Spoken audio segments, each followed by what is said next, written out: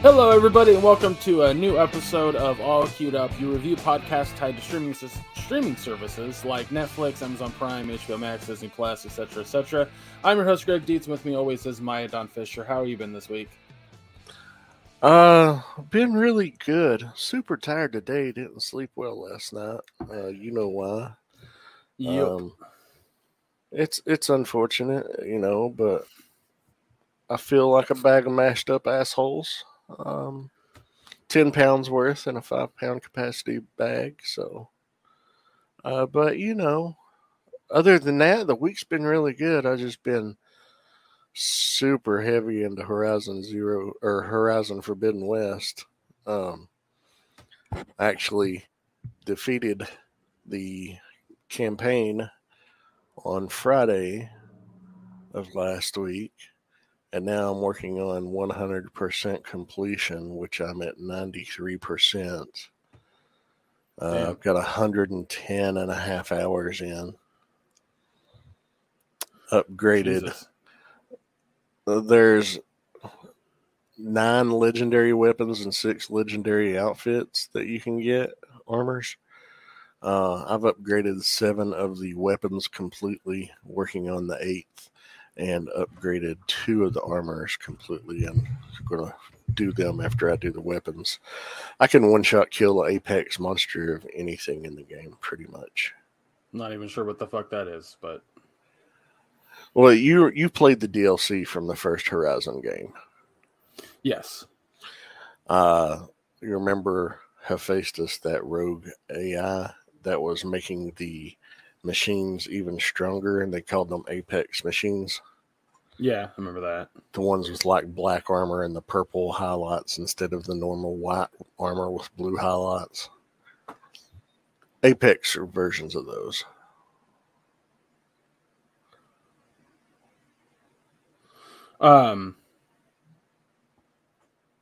Those don't come into play in the main campaign, do they? I thought you'd already encountered them by now. Well, there was the one that was in the cauldron that I just got through. Okay. I think. Yeah. I'm pretty sure there was. That's why I mentioned it. I mean, it's fine. I've talked about my opinion on spoilers. Like, oh, I know, and that's just a mild spoiler. If at all. Yeah, I was like, I don't even consider it a spoiler, so that's why I was like, I wasn't bothering me at all. Yeah, I haven't had a whole lot of time to play it myself because between work and hanging out with, talking to friends online and then just being too tired to play. I think I've been over this before. I have a problem. I have what I like to call the gaming fever, and I've had it since I was a kid. And it's basically anytime my adrenaline gets to a certain peak, I get like my face gets really hot. I feel kind of icky. I don't know how to put it. But basically my body temperature rises, enough to make me feel uneasy. It's I'll put it this way. Back when Mario 3 had come out, I was 7, I want to say. Well, I was 13, so you were probably 6. 6, okay. So, I'm playing it, and I'm on the final castle, and my mom is like concerned about my not being able to breathe, literally holding my breath while playing. And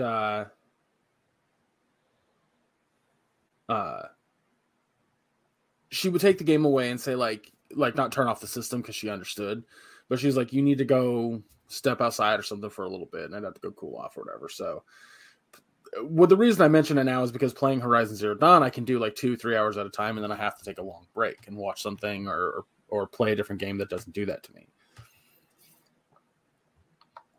So I'm hoping that I can get some time in today, maybe tomorrow, maybe this weekend.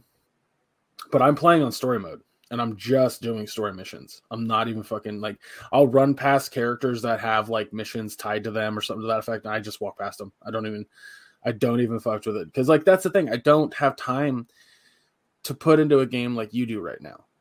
Yeah. This is not like Oh, it's not a slot or an insult Yeah. or anything. You're busy. I know. Yeah, so I'm gonna blast it again. The other thing I was gonna say that I have been on, like, when I'm doing other things, watching people play Elden Ring. I'll never play a Souls-like game. I'll never ever play a Souls-like game. No, I hate those types of games. They're not for me. If you enjoy them out there, great. But I've never had the desire to even pick one up and try it out. And what's so funny about that is that there's so many people that I don't think that they quite get why people would want to play a Souls-like game, you know? I'm a little all over the place, everybody. Like, my brain's not quite here. Anyway, I had a conversation yesterday with somebody. They had posted on Facebook that they were watching people play Elden Ring and just getting angry whenever they would die or something to that effect. And he's like, "Why put yourself through that?" And so I had to explain to him that that's just kind of how these games are played. Like, that's how people enjoy them. That's how people want to enjoy them. And yeah, I mean, there's a sense of accomplishment when you finally do succeed. So I get that.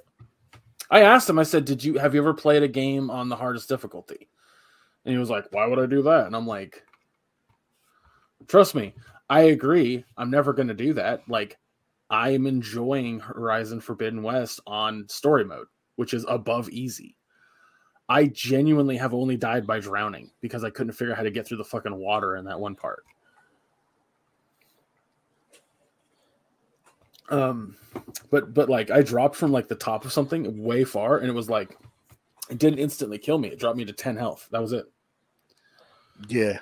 Like, the game refuses to kill me, and it gives me more, I don't know if it's the same amount of checkpoints, but it gives me some pretty fucking forgiving checkpoints.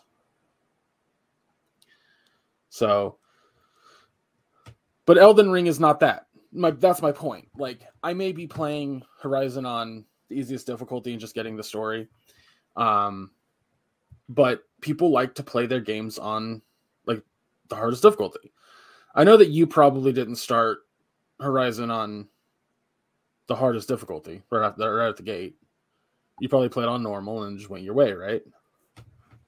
No, I threw it on Nightmare mode, whatever it's called. Are you serious? Yeah. Damn. All right. Well, I'll fucking shut my mouth. I was already 15 hours into it when I discovered that there wasn't a difficulty trophy attached to it. And I was like, well, I'm not starting over now. Because you know me, I'm if it's a game that I love, I will trophy hunt the shit out of it. Right. Until I complete it. Sometimes it may take me a week or two. Sometimes it'll take a month or two. Sometimes it'll take a year or two. Hell, I got a trophy this morning on a game I've been playing for 4 years off and on. I only have one left to get, and then I'll get a platinum for it. I'm like, woohoo. I mean, it's going to take a while to get it because it's one of those, it's more of a casual game. Fallout Shelter, you ever play it? Mm-hmm. Okay. Yeah. I got bored with it, but yeah. It is time consuming, but it's something fun to fill in the time to bring me down after I play Horizon for hours on end. Yeah, that's fair. Here's my thing. I actually think if you're going to play Horizon Forbidden West on Nightmare, Maya, you might actually enjoy Elden Ring quite a bit. It is an open world game. The enemies probably arguably do as much damage to you as enemies in Horizon on Nightmare difficulty. I don't think it's that much of a different difficulty curve if you're playing that on that hard difficulty. It probably isn't, truthfully. Like, the reason I don't play Dark Souls games or Bloodborne or now Elden Ring is because they're designed to be difficult. There's no difficulty option. That you just start the game and it's hard. It's not impossible, but like Dark Souls games and Bloodborne for that matter are very not linear per se, but they definitely have a linear-esque style to them because you're only supposed to be going in a direction to fight a boss. You every enemy that you defeat, you get a currency. In Dark Souls, it's souls. In Bloodborne, it's I believe it's blood. I could be fucking wrong about that. Look that up We'll say it is just for simplicity's sake. Yeah, but in Elden Ring, it's called runes. They're the exact same thing. You use this currency to level up, to unlock new abilities, new weapons, magic, whatever you want. The other thing that makes Elden Ring so good, outside of it being basically an open world Soulsborne game, is the customization ability. So there are 10 classes that you can start off playing. They all play different. They all play drastically different from one another because they all have different stats. They all have different abilities, whether it be magic or like there's the whole character that you can just fucking like it's basically like playing a monk in D&D. Just go in and punch and shit, kick the shit out of everything. Like I'm telling you right now, you may not be interested in the Dark Souls games, Maya, but you would fucking love Elden Ring. It is just your type of challenge. Just based on what you just told me, I kind of maybe want to check it out. What I would do is wait until it goes on sale or some shit, because yeah. You definitely don't know right now if you're going to enjoy it or not. No, that's definitely a wait and see title. I mean, hell, very few games do I buy day one. You know, Final Fantasy 15, Final Fantasy 7 Remake, Horizon Forbidden West. I think those are like 3 of the past 5, and that spans over 5 years there? Yeah. Animal Crossing was another one.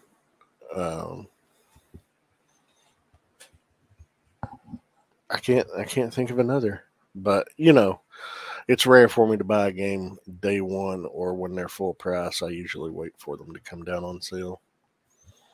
Well, I'll put it this way, like, I'm not a fan of that type of challenge in a video game. That's why I don't want to play it. But I can tell you right now, like, it's 100% deserving of the 10 out of 10. I'm watching people play it and just like exploring and discovering sections of the game that are under the map.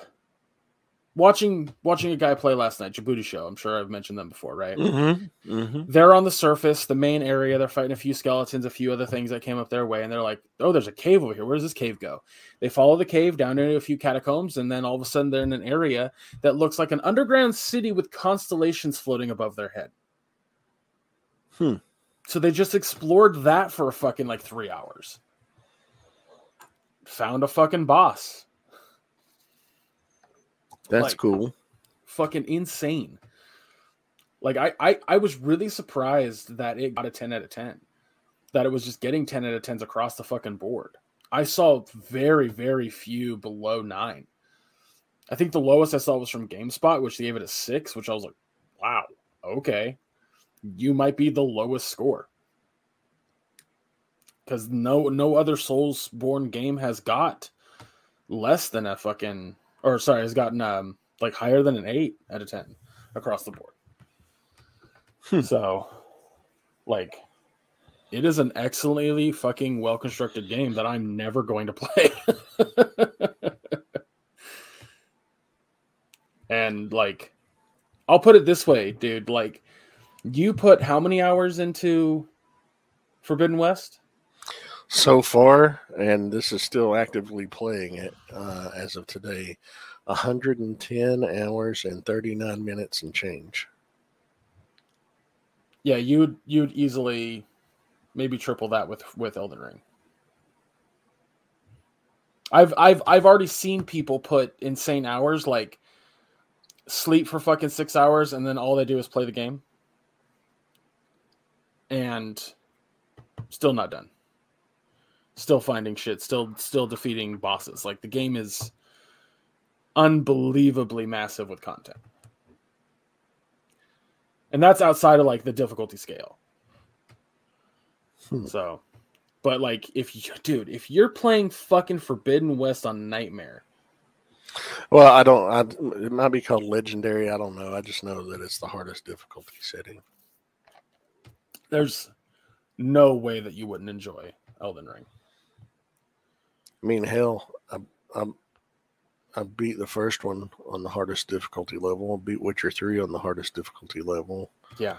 You know, I don't know. Yeah. Dark Souls games would be nothing to you. Like, they'd be just the same challenge, genuinely. When you were playing Witcher on the hardest difficulty, mm-hmm. and let's say you're fighting like a big ass Gryffindor or something shit like that. Not Gryffindor, but Griffin. Mm-hmm. And how many hits from that Griffin would it take to kill you if you didn't heal up? 3 or 4, maybe. Play fucking Soulsborne games, Maya. Holy shit. This is the same fucking thing. Holy shit. If that's enjoyable to you, you would love Soulsborne games. Let me hang on 2 seconds. Holy shit. I play for this. I play for the story primarily.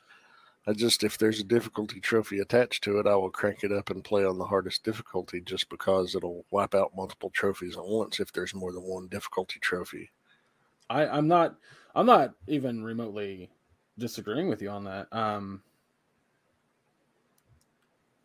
Hold on, I'm trying to find it.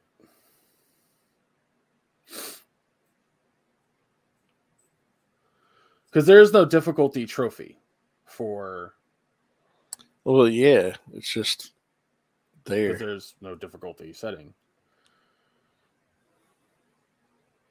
The reason I said stop for a second is because Bloodborne is a PlayStation exclusive, and it is a there's a reason that the term is called Soulsborne.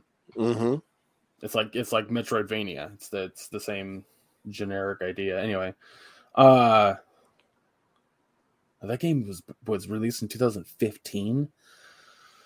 It's only $8 on PlayStation right now. And I'd say, honestly, when you're done with Forbidden West, buy it. Play it. Like, the other thing I think you'd love about the Soulsborne games is how they tell their story. Like, a lot of other games are direct with their story. These games are not direct. So there is a level of direct. There is a level of like, okay, well, you know the point of the path that you're taking, right? But, I'm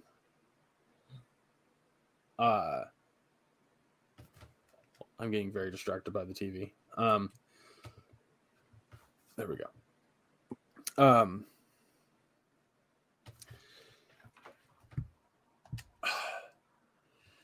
It tells a story through pieces of items that you collect through like unconventional storytelling elements.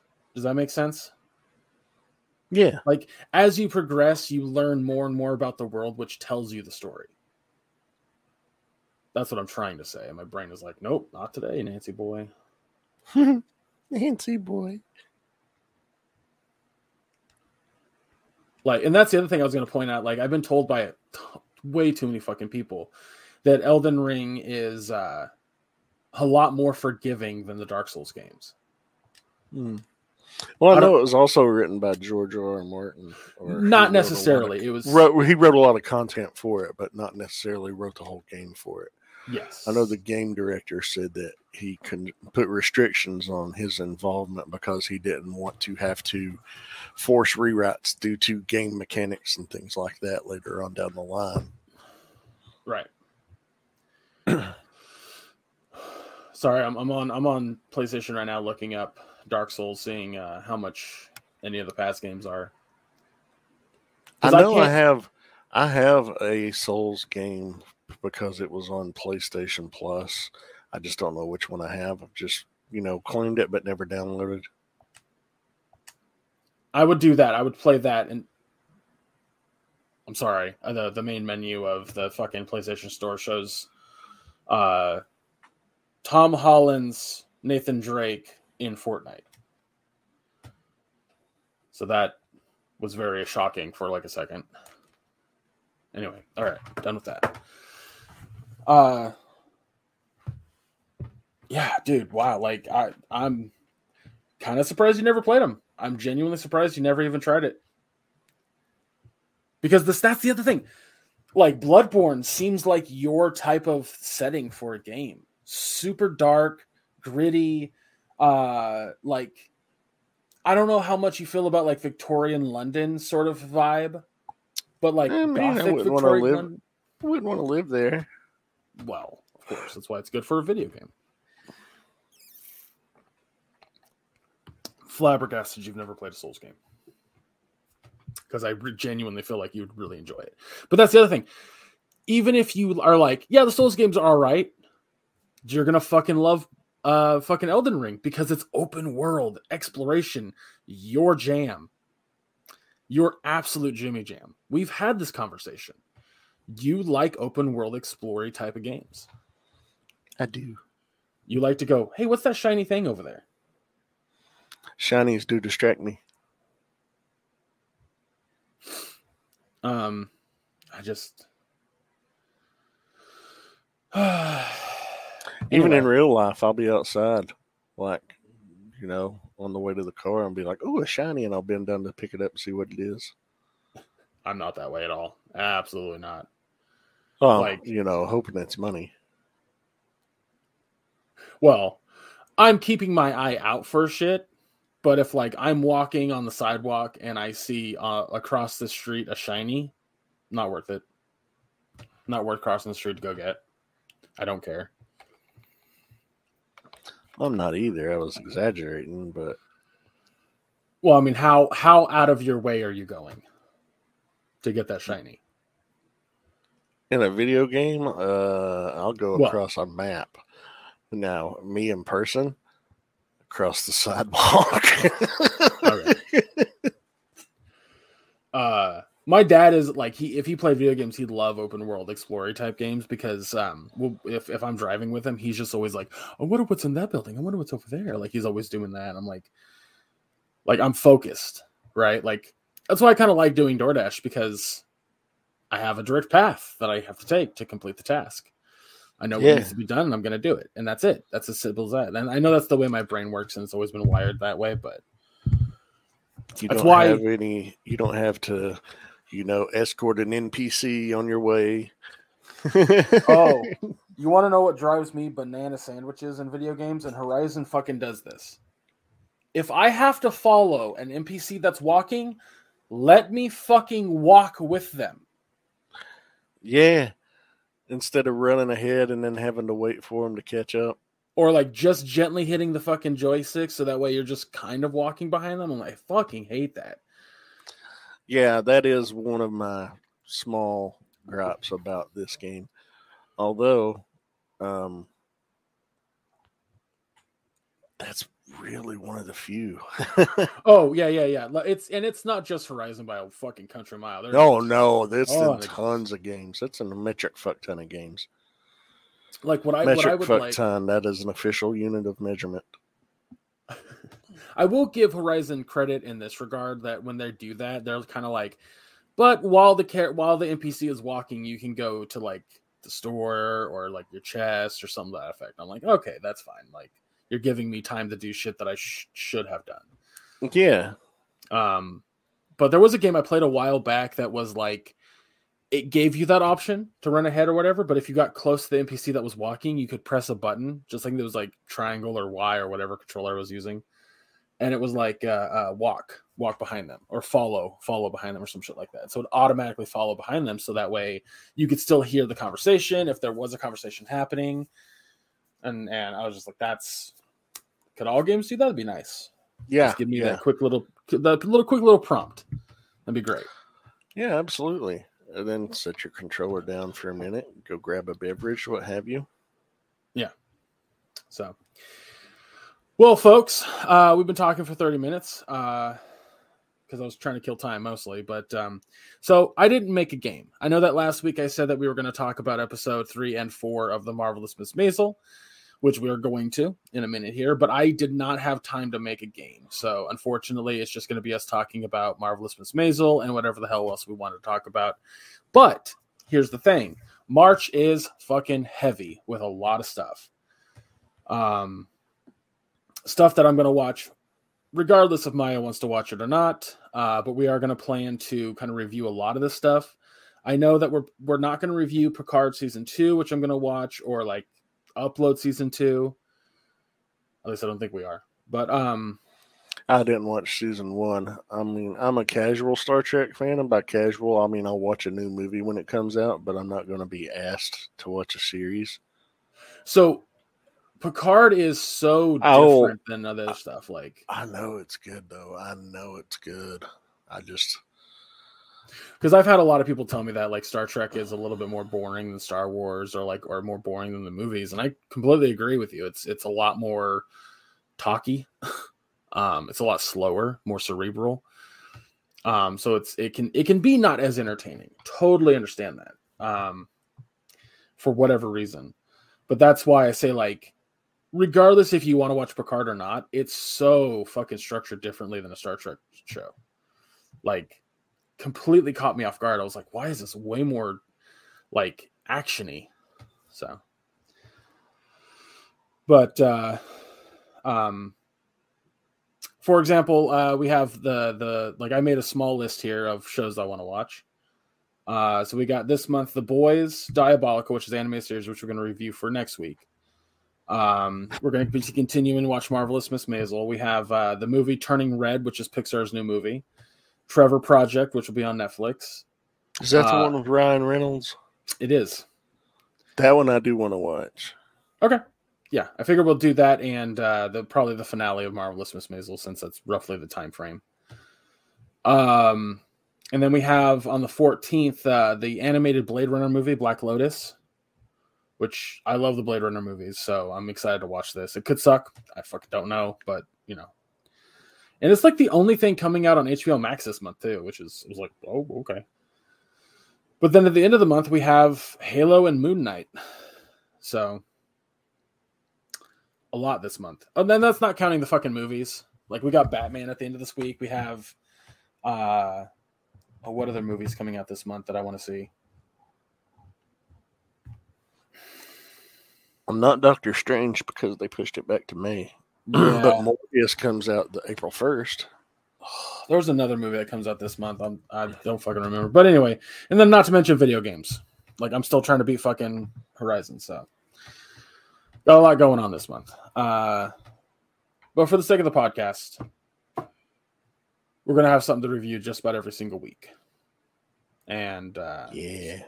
So I just want to kind of, shoot the shit, talk about whatever for the first half hour of this podcast. But since we're past that point, why don't we talk about Marvelous Miss Maisel season or episode 3 and 4 of season 4? Yeah. Yeah. Yeah. Pardon me. Well, if you saw at the end of episode 2, Midge had gotten arrested again because she was kicked out of a club and for mocking another comedian. And the owner told her to basically get fucked, don't come back. And she's like asking people for if they want to be entertained. She's like, hey, because he was like, going on about how people wanted to buy drinks.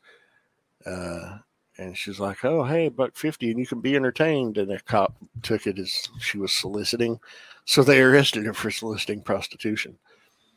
Anyway, after she gets bailed out, she's taking another girl that was in there in jail with her and Susie. They drop her off at her workplace.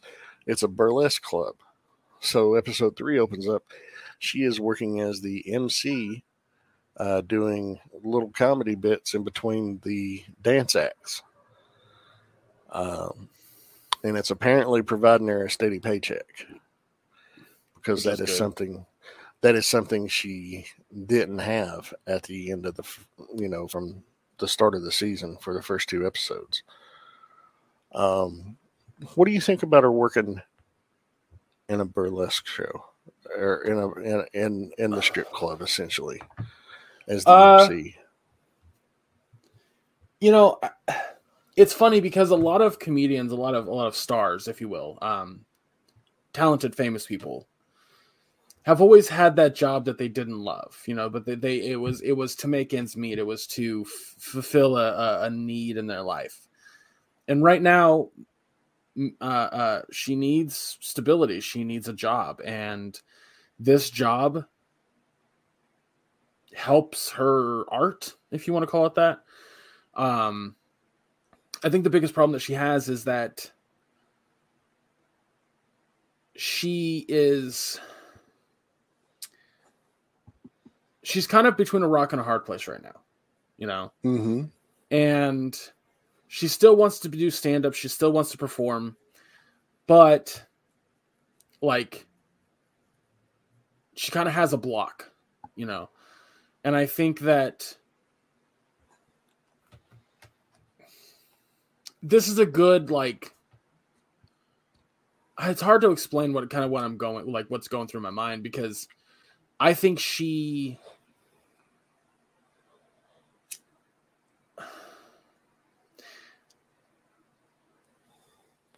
I put you on the spot with this. No, it's fine, because I'm trying to think of how I want to say that. I think it's a good place for her right now. I think that there's a whole scene later. I didn't want to kind of go in. I was trying to avoid going into it, but there's a whole scene later where Lenny Bruce shows up in the 4th episode, right? No, it's the same episode. It's the 3rd episode. Is it 3rd? Mm-hmm. Okay. I thought it was 4. And he basically tells her that this shitty gig will strengthen her. It'll make her a better performer. And he proves his point during it. And to me, that is a very important aspect to her character growth, to her stage persona. She's going to grow stronger from this shitty gig. The problem is that she has a bit of a control problem. And she is going to get fired from this job. She is going to be let go. Because she is putting her she's dipping her toes too much into the pond, if you catch my drift. Well, obviously that's not happened yet, but that's where you think how it's going to end up. Yeah. Oh yeah. See, I think what you were saying,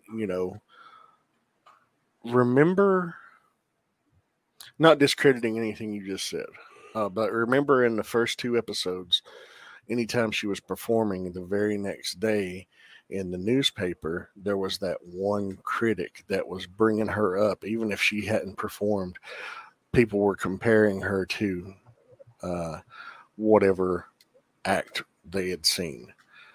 At least it wasn't as dreadful as the Mrs. Maisel, who's absolutely nobody's favorite, or that one. Right. I can't remember the critic's name.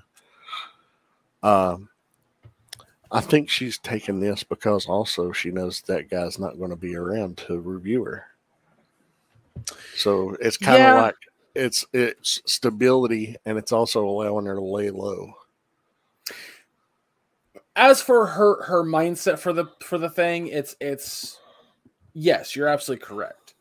But I'm more going in regards to after, what will this do for her, Aside from what Lenny told her, toughen her up a little bit, not Jack. Yeah, toughening up, definitely getting to the point where she can kind of perform anywhere. I just don't think that this is going to end well for her, if that makes sense. No, I don't think so either. But a lot of stuff hasn't exactly panned out for her, and she came out on top because she's strong. So that's kind of my thought in that regard. But But that's the thing about life, you know, and this show does a very good job about that. Like, you know, you're going down a path and you think everything's good, and then a wrench gets thrown into your gears. Here's a curveball. Swing at it. See if you hit it. And the saddest, biggest curveball in episode 3 was Jackie's death. Oh yeah, that was awful, and I didn't realize at the time, but the actor, I believe his name was Brian Tarantino. I hope I'm getting that right. He passed away just over 2 years ago, actually. Yeah, Brian Tarantino. He actually passed away in his apartment in New York in November of 2019, like just 2 or 3 weeks before season 3 came out. So I didn't realize it then, so I didn't think anything of it. And I was sitting there thinking the first 2 episodes, like, well, hell, where's Jackie? And then in this episode, Jackie had died of a stroke in Susie's apartment.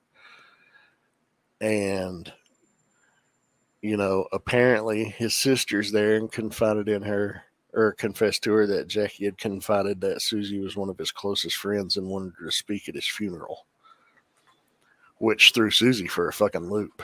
Yeah. Because, like, she's like, how is anybody a closest friend with me, is what her thought, let alone Jackie being that person. Yeah. She thinks very low of herself, and it irritates me because I'm like, you're better than that. But that's Susie's character for you. But yeah, and Chester, the other roommate that had been sharing the apartment with Jackie, because remember, Susie has subletted this apartment to Jackie because she was supposed to be on tour. Now she's not on tour, and that's when she found out. And Chester's like, oh, there's been a lot of people die in this apartment. She's like, what the fuck are you talking about, Chester? He's like, oh, don't you know that's the first thing you're supposed to do when you research moving in? There's been people, there was a whole family that drowned in here when a pipe burst. And Susie's just fucking mortified because there's, you know, more than just a handful of people that had died in that specific apartment. And she's freaking out and doesn't want to stay there anymore. So she ends up starting to stay with Midge. And starts driving Midge's family nuts because she's sitting around all day long in her fucking pajamas watching TV all hours of the day or the night and just having to be fucking taken care of because she's a wreck. Yeah. It was really funny to have those scenes in the show too, because by far one of my favorite characters, which we can transition from that story to is Abe, Midge's father. Mm-hmm. Like in episode 1, we had that great scene on the Ferris wheel. In episode 3, I think it's episode 3, we get it was episode 3. We get this hilarious situation with him where he is given the ability to go watch a play, and the play is written by somebody that they know from the Catskills, which we've seen in past seasons. And they're very excited about it. Abe's super excited because he's like, I know this kid. I know his talent. It's going to be awesome. Long story short, Abe fucking hates it. He thinks it is an absolute piece of shit. And he doesn't want to write that because he knows it's going to hurt the kid. But he's a journalist. At least now he is. And he has to tell the truth, which any good journalist should. His fucking cape, dude, was killing me. Yeah, like, especially how he was twirling with it all the time. He's just like he was immensely proud of that cape and how he pulled it off. Oh yeah, so fucking good. But like him, in a way, being not ousted, but shunned by the Jewish community that they live with and in, was really fucking funny. And he has a line that says in the synagogue during a fucking bar mitzvah, by the way. Yeah, because everybody started calling him out during it. Yeah. He says, I'm like the scorpion. I sting because because it's in my nature. Yeah. And I was like, he tells them, you're the frog and I'm the scorpion. And like the scorpion, I sting because it's in my nature. So fucking funny. But there's a scene where he is like Susie's depressed and she's in the living room, not sleeping. It's the middle of the night. It's like midnight. And she's watching late night TV, which is interviews. And it was an interview with Alfred Hitchcock, which I thought was pretty cool. Yeah. And she's just eating and she's just awake, having a snack. But the TV is loud, and Abe is the only one like super irritated by the TV. Because of course he is. Like anything out of Abe's normal repertoire that he's ever had, especially when he worked at Columbia, is an absolute nuisance to his existence. And it's funny every fucking time. Oh, yeah, absolutely. Like I love all the characters in the show. I genuinely do. Maya's gone for a second, everybody. So there's that. Sorry about that. I hit the wrong button. I was trying to mute because I have to clear my throat. Gotcha. And I hit the wrong button. Did it still record it? Because yeah, it still records. Okay. It still records. It's still going. I was like, you should keep that in because it's pretty funny. Oh yeah. Anyway, so I love all the characters, but like Abe is by far one of my favorite. Like he's one of the top characters in the show for me. I could watch an entire like show based on him. I think that's the other thing I like about this show is it takes like a lot of old, tired Jewish tropes, Jewish character tropes from past shows, shit that Larry David wrote, and kind of does something more fun with them. You know what I mean? Like, I've seen Abe's character. I've seen Joel's parents' characters. Like, his mom is basically fucking Sheldon's, or not Sheldon, but Howard's mom from fucking Big Bang Theory. Or there was another character like Seinfeld that was like Joel's mom. There's characters like Joel that are in a bunch of fucking comedies, and it's a lot of that group of people are very much like Eastern New York Jewish stereotypes. But instead of just like making them Jewish stereotypes, they're like, yeah, they're Jewish stereotypes, but they're going to deal with real problems. They're going to deal with real shit. And it's much more entertaining to watch these characters deal with real shit than just be Jewish. You know what I mean? Mm-hmm. So like Abe doesn't always come across as a Jewish archetype. He comes across as a genuine person. Jason Alexander shows up at the end of episode 3, and he's like a part of episode 4. Yeah, because it was revealed in season 3. He was living in Miami, and he and Abe reconnected. They were best friends earlier in life, and they were both very radicalized youth. What's great about his character is one could argue, and I've seen people say this online, he basically plays George Costanza, an older George Costanza. If he grew up in the 50s. Grew up in the 20s, 30s, and then was an older man in the 50s. But he basically plays George Costanza. But it wasn't just like, here's a cameo. It was a full-on character. And this character's concerns were real, and his past was still existent in his mind, and he wasn't just there to be a folly. He was there to kind of grow Abe as a character as well, to add more to the character as a whole. And I think that's what this show does so brilliantly with all of its characters. They don't just exist for the sake of existing. I'll give you a minor character that still has more character than some other fucking shows that we've watched. Joel's girlfriend, I'll say. We didn't have a whole lot to her character. We knew that her parents owned the nightclub that Joel runs. or at least owned the building. We knew that Joel and her were seeing each other on the side, but these 2 episodes, don't remember which one, we got more of her character. We got her fleshed out a little bit more. I know more about her than I do some other characters and shows that we watch, because she's, again, not just there to be a Folly. She's not just there to enhance Joel's fucking storyline. She's there as a character. Yeah, and that's something this show. I mean, it's really, really well written. The I guess it's a husband and wife team that write the show. Okay. Amy Sherman Palladino and let's see, Daniel Palladino. I guess they're married. Yeah, they're married. So, ow. But she is the creator, showrunner, head writer, lead writer, and he's like lead co-writer. He also directs.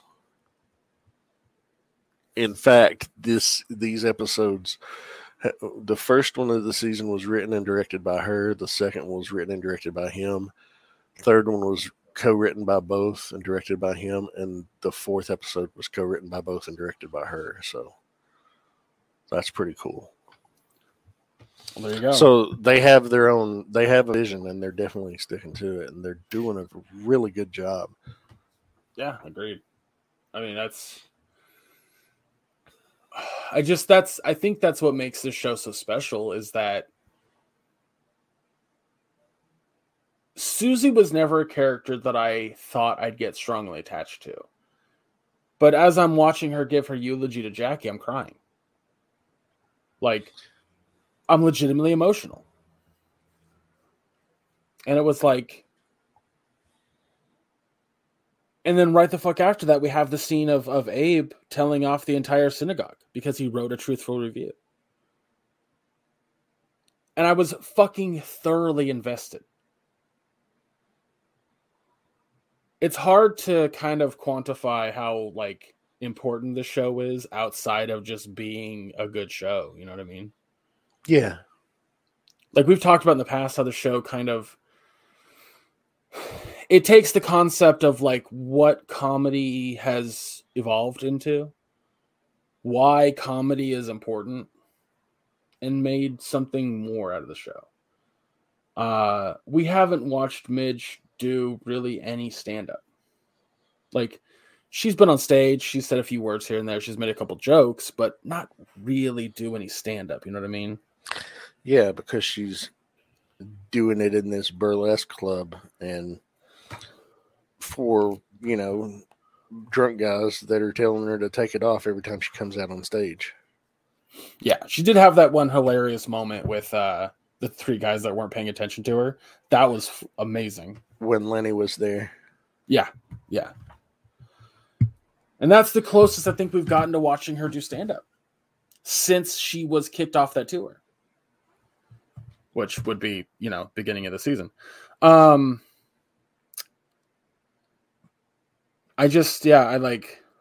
can't gush enough about the show. You know what I mean? Like, it's to the point where, like, I feel like if you're not watching this show, you're missing out. You're depriving yourself of some really quality, entertainment. Oh, absolutely. Absolutely. One of the things we see that comes to light in episode 4, Susie goes to the 2 hitmen that were originally supposed to take her out in season 3 because of her gambling issues. And they ended up liking her because she was from the same neighborhood. And they struck up a friendship with her and everything. And they helped get the theater for Sophie Lennon on Broadway. Remember those 2 guys? Yeah. Well, in this, she goes to them. She's like, I need an apartment. You guys know of anything in the area? And they're like, oh, what's your price range? And she told them, she's like, yeah, we got just the thing. And they take her to this big fucking, like, apartment. It has a great view over Times Square. And fucking, At least I think it was Times Square. Looked like Times Square. If Times Square were in 1960. But they're like, good solid floors. She's like, there's a blood stain. So they said, so you throw down a rug. But she's that basically view, gotten yeah, that was a good view. I was like, she's standing next to that window. I was like, that. See, here's the thing. In 2022, that apartment would be like a solid 10 grand a month. Probably so. But yeah, she's got this apartment now, which is going to double as her living space and office space. So she's like, she's dreaming, she's thinking Susie Meyerson and Associates on the fucking door. And Sophie Lennon shows up and she's like, my career's a wreck.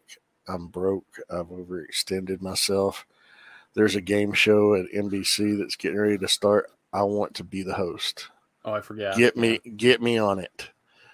And she's like, no, I'm not doing this for you. She's like, you will do this for me. You're my manager. She's like, I'm not your manager.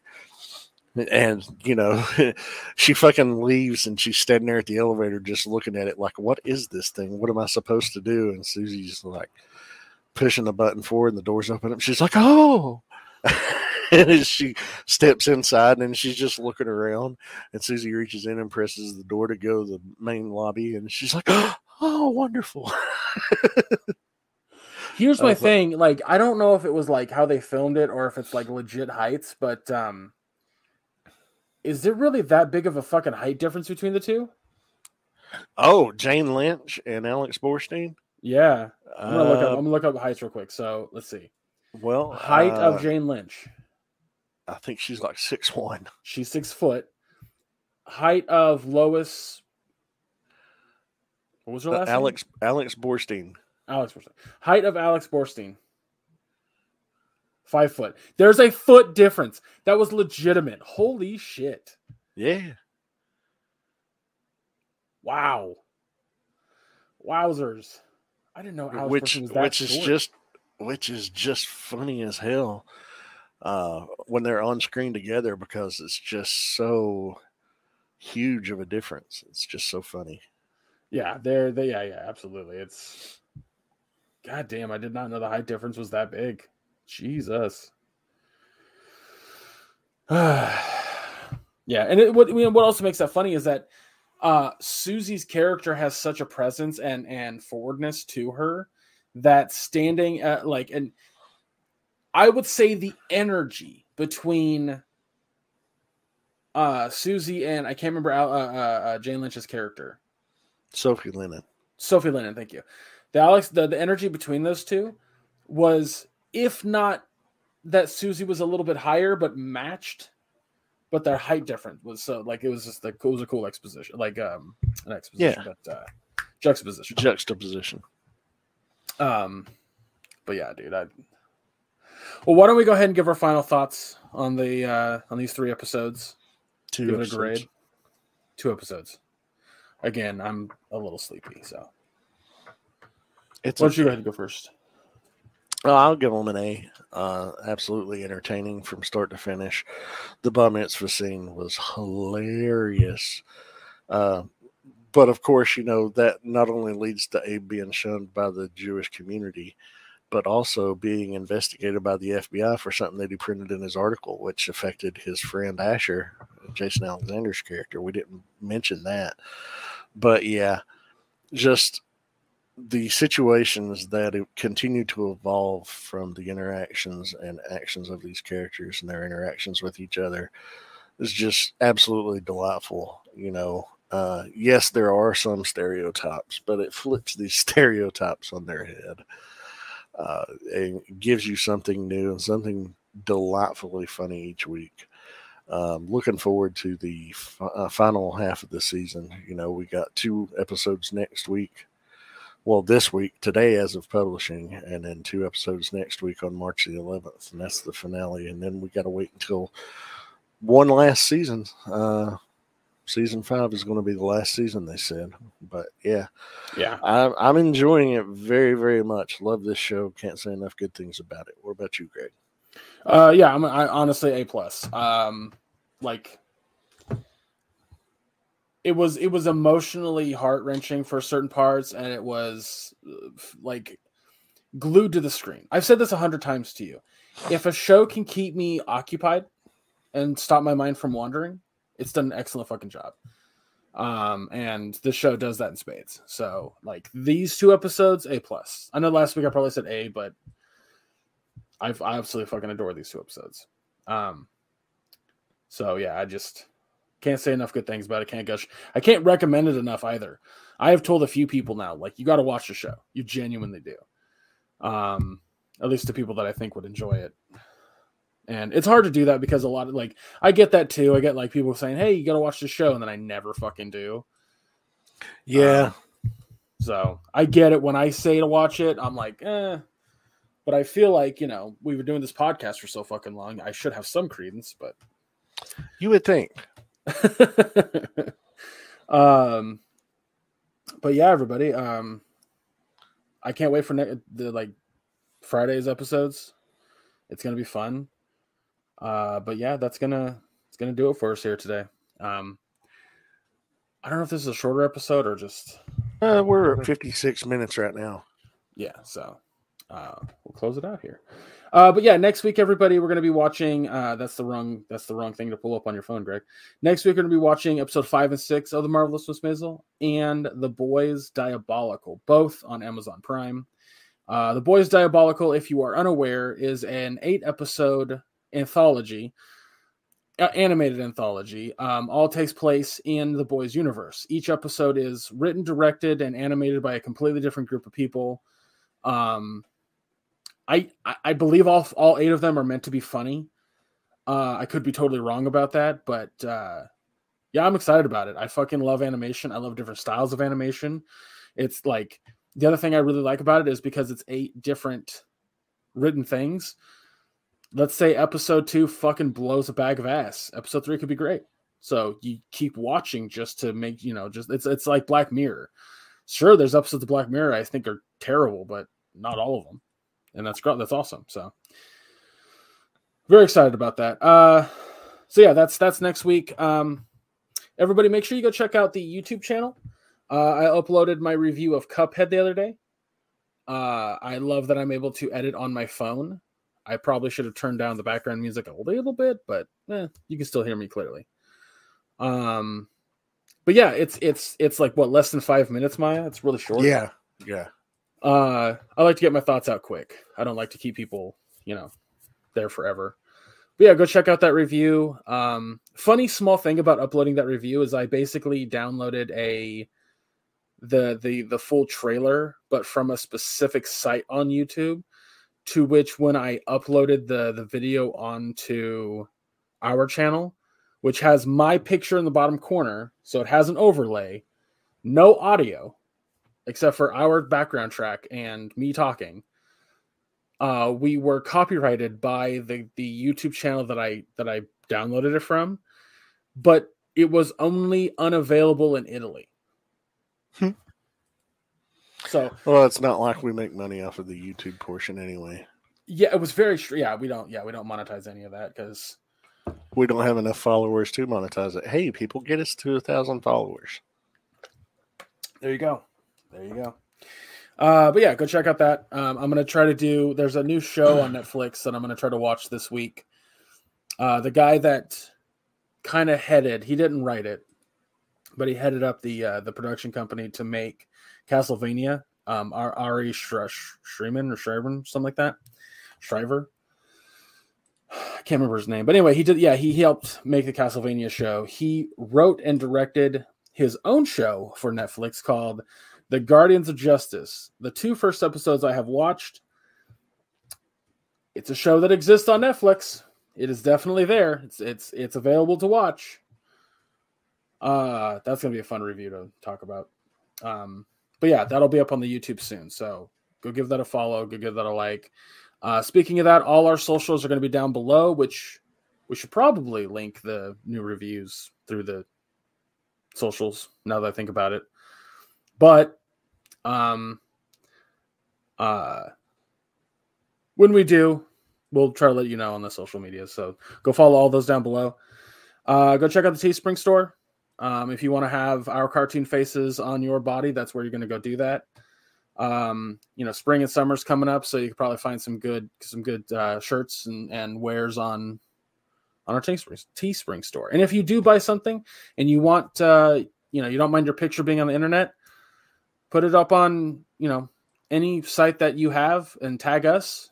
We'll and we'll see if we can share it on our stuff too. Let people know that you enjoy the product, and we'll give you a big old kiss right on the cheek. Virtual one. Yeah. With your permission, of course. But yeah, so that's all my notes. Maya, where can folks find you? You can find me on Facebook under my name, which is Maya Dawn Fisher. It is a public profile, so not only on my Facebook page will you find cool things about me, what I'm into, but also my Twitter and Instagram accounts that are linked there that you can click on to follow those as well if you so choose.